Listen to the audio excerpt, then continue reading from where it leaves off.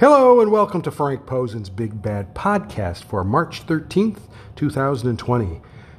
Don't forget to check out my blog at frankp316.blogspot.com. Before I get into today's podcast, I did post a new big topic in women's MMA podcast last night. And with Schwan Humes, we discussed last Saturday's big fight with Weili Zhang versus Joanna Jędrzejczyk. And it's about 40 minutes long. And the question I ask is Weili versus Joanna an instant classic? So if you're looking for a bit of a deep dive into that fight, I suggest you have a listen to it. Okay. Let's start with the one new video that I have up on the blog. It is from last Monday's episode of Raw, the Kabuki Warriors versus Liv Morgan and Natalya. And on Sunday's Elimination Chamber, the WWE tried so hard to get Shayna Baszler over as a monster. They forgot all about the Riot Squad split, so they put this random team together to advance that angle. And, that's backwards booking, right? So Ruby Riott comes out, followed by Sarah Logan. When they start fighting at ringside, Liv leaps from the top turnbuckle to the floor and abandons Natty. And then the end comes when Asuka makes a blind tag, while Natty has Kairi in the sharpshooter. Asuka kicks her in the head and wins the match. So, we've heard that what's going to happen is Natty is going to team with Beth Phoenix for WrestleMania, and they're going to turn it into a three-way for the tag team titles. The only thing, of course, is we have the coronavirus stuff going on right now, and tonight's SmackDown has been moved from Detroit to the Performance Center, WWE Performance Center. So I'm not sure what's going to happen with WrestleMania. They haven't said anything.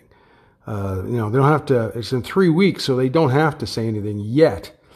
But it would not surprise me to see all future shows move to the Performance Center, okay? And basically no house shows, right? So that would not shock me, all right? Okay, and on the same subject, we have coming tomorrow, UFC on ESPN Plus 28 at the Ginásio Nilson Nelson in Brasilia, Brazil. So we all know about what's happening with this coronavirus thing, okay? A lot of sports, a majority of them have been canceled. About the only things that have not been canceled at this point, at least ones that I watch, is the UFC and, of course, Bellator as well, and NASCAR and IndyCar. Even F1 is canceled, the Australian Grand Prix, plus a couple other races. Okay, so what they're doing, what the UFC is doing, is they're doing this show in the arena with no audience. There's only going to be a crew there to broadcast, and that's about it. Now, instead of broadcasting on ESPN Plus in the U.S., it's going to be on ESPN, the main network. They haven't got anything else going on there anyway, with everything closed. And so the show was supposed to start at 5 p.m. with the Fight Pass prelims, but instead they're going to start at it's going to start at 3 p.m. So it'll be on ESPN in the U.S. In Canada, it's going to be on TSN as usual with the early prelims on Fight Pass, UFC Fight Pass. So that's at 3 p.m., folks. Okay. We'll see what happens with that. They've also moved two other shows to the Performance to the UFC Apex gym in Las Vegas. So we'll see how that goes. You never know. Now, there's 3 women's fights on this show. Let's start with Amanda Ribas versus Randa Marcos at strawweight. Now, Amanda is from Brazil. She trains with her father, Marcelo Ribas, and I think she also trains at American Top Team in Florida.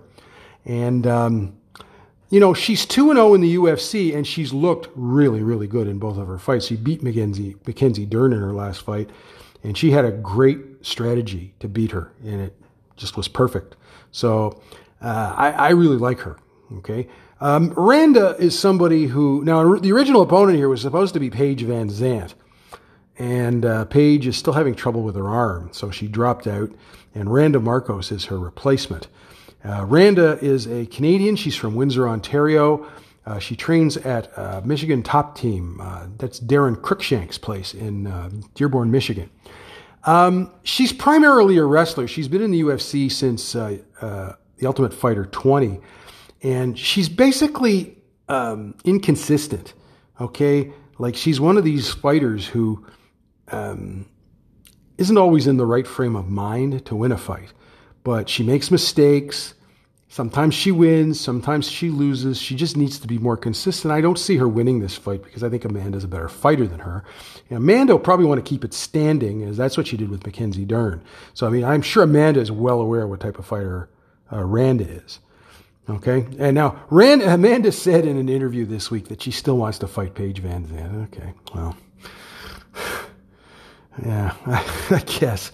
Okay, so that one's at strawweight. The other, we have a flyweight bout. It is Mayra Bueno Silva versus Marina Moroz. Mayra is from Brazil. She was in the Brazilian Dana White Contender Series. Now, in her UFC debut, a very unusual fight, very unusual finish. She won over Jillian Robertson by armbar. And what happened was, it was the end of the first round, and she blew out her knee, and then she got the submission. And if that fight had gone to a second round, she wouldn't have been able to fight because she couldn't walk. Okay? Her knee was blown out. All right? So I guess she would have lost. But anyways, that was back in 2018, so we haven't seen her since then. So, I mean, you never know what a fighter's going to be like after, knee surgery like that. Marina is from the Ukraine. She's been in the UFC for a few years now. She originally was a strawweight, and she now fights at flyweight. Her husband is a boxer, so that's primarily what she is. I found her to be very inconsistent, that you don't know what you're going to get with her.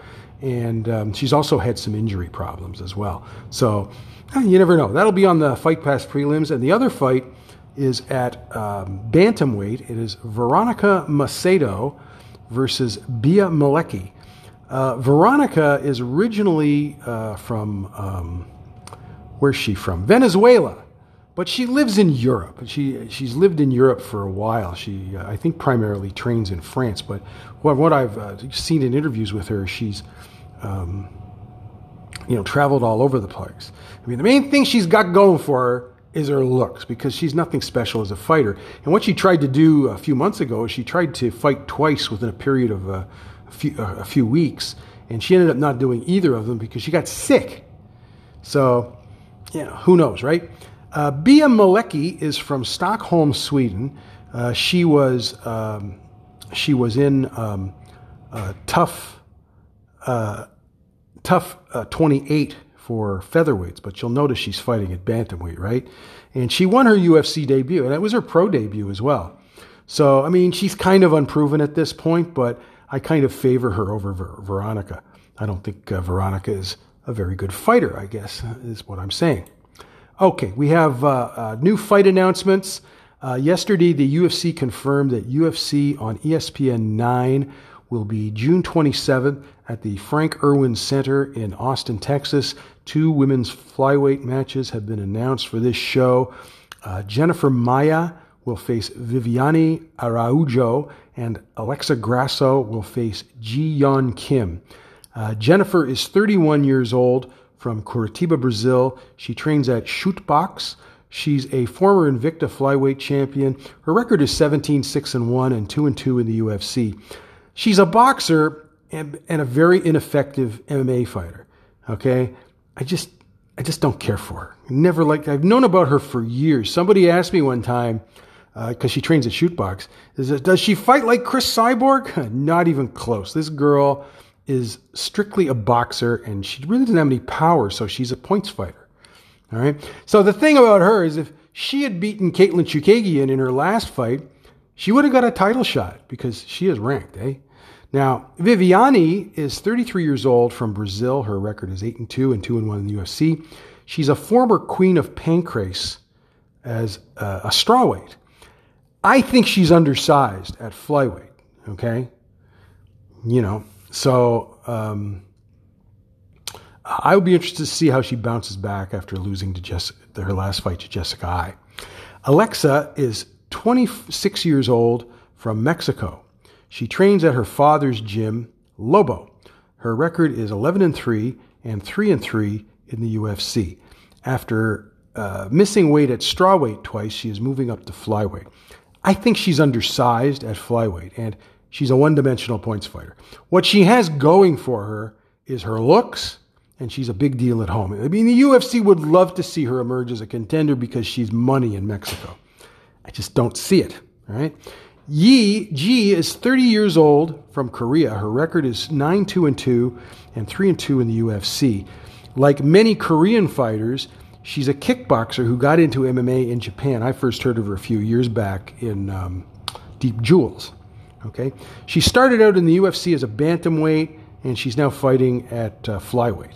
I like her in this fight as she has a significant size advantage. I'd like her to be busier than she has been in some of her fights. Just be more active, throw more. All right. So I mean, I know how popular Alexa is, mostly because of her looks, but I would favor G in this just because I think they're similar type fighters, but G is better at what she does than Alexa. Okay.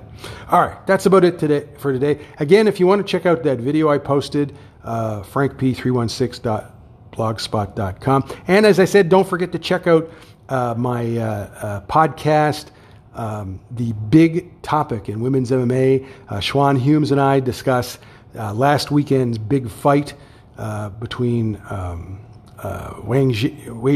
Weili and Joanna Jędrzejczyk. Podcast is about 40 minutes long, so please check it out, and I think you'll enjoy it.